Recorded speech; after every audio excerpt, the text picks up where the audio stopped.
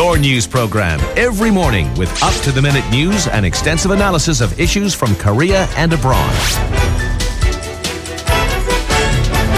This morning with Alex Jensen on TBS EFM. And after years of delays, the Health and Welfare Ministry's finally announced a reform plan for the National Health Insurance Scheme. According to this plan, divided into 3 phases, 6 million households will see a 46,000 won decrease in their monthly premium by the year 2024. That's on average, and mainly low-income earners. Professor Jeong Hyoung from the Department of Health Administration at Yonsei University is on the line, and we invite him for further discussion. Thank you very much for speaking with us. Hello, good morning, Alex. Good morning to you. Great to have you on the line. So, the government has failed, actually, to overhaul this scheme numerous times. Even if there are now shortcomings, is it a relief that they've finally got somewhere? Yes, you're right. The fact that the government reform plans were scheduled and cancelled many times testifies to the fact that the issue is rather complicated and thus not too easy to solve. This also shows that the recent government reform plan marks a starting point toward a big step forward. And Professor Jeong, can you just walk us through the details of the major changes according to this plan?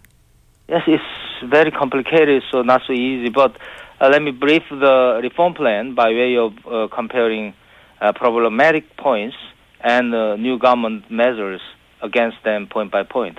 First, the governmental practice so far was problematic in that it has put a large extra burden on low-income local subscribers, in particularly by imposing not only on their incomes but also on their wealth, their number of family members, and vehicles. This way, it could happen that a retired person has to pay an insurance premium higher than that he paid while he was employed. Second, the criteria for admitting a person as a dependent are so generous that high-income earners or rich persons are sometimes free from insurance premiums as dependents of workplace subscribers. Third, even while workplace subscribers have incomes other than salaries, they steer clear of insurance premiums on these incomes. Regarding the first issue out of those 3 just mentioned, the government plan has provided that the low-income bracket should pay only a minimal contribution as low as 13,000 won in order to abolish so-called income proxy. Insurance premiums will be imposed on high-priced vehicles only. Second, in case the annual income of the dependent exceeds 34 million won or his or her property exceeds 540 million won, he or she loses the qualification as a dependent and does pay insurance contributions as a subscriber. Right. Third and lastly, in case annual income other than the yearly salary exceeds 34 million won, insurance contribution is imposed on that exceeded income part. This is the level lowered halfway or less from the current 72 million won mark. The monthly insurance premium is against upward from the around the 2 million won to 3 million won mark. Those are the 3 major changes in the new reform plan. And that's the simplified version. So, I mean, anyone who's affected by this would do well to go into some of those changes further. But can I also clarify what this means for foreign residents? Is there anything in particular for them to be concerned with? Yeah, as for the foreign residents, the same goes.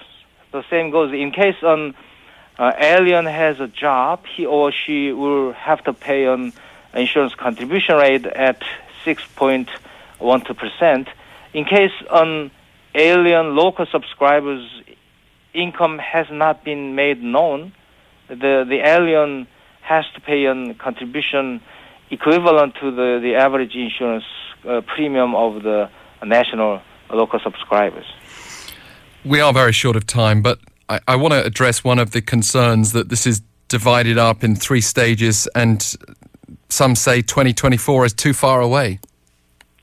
Though not specified as up until 2024, the government has come up with a plan to get it implemented in a series of 3 rounds with 3 years as 1 round. However, such a step-by-step application were harshly under fire, most of all at a public hearing where I myself attended last month. Experts claim that the final application plan should be determined by law, and the application step should be put down in writing in its supplementary provision. The ministry stated that once the assemblymen have reached a consensus politically, it is possible to apply by significantly shortening the time period. Professor Jeong, we do have to leave it there. Thank you so much for giving us that excellent overview. Yeah, thank you for having me. Pleasure. Professor Jeong Hyoung there from Yonsei University. And this week's quotes with Jacko's Vetslut next.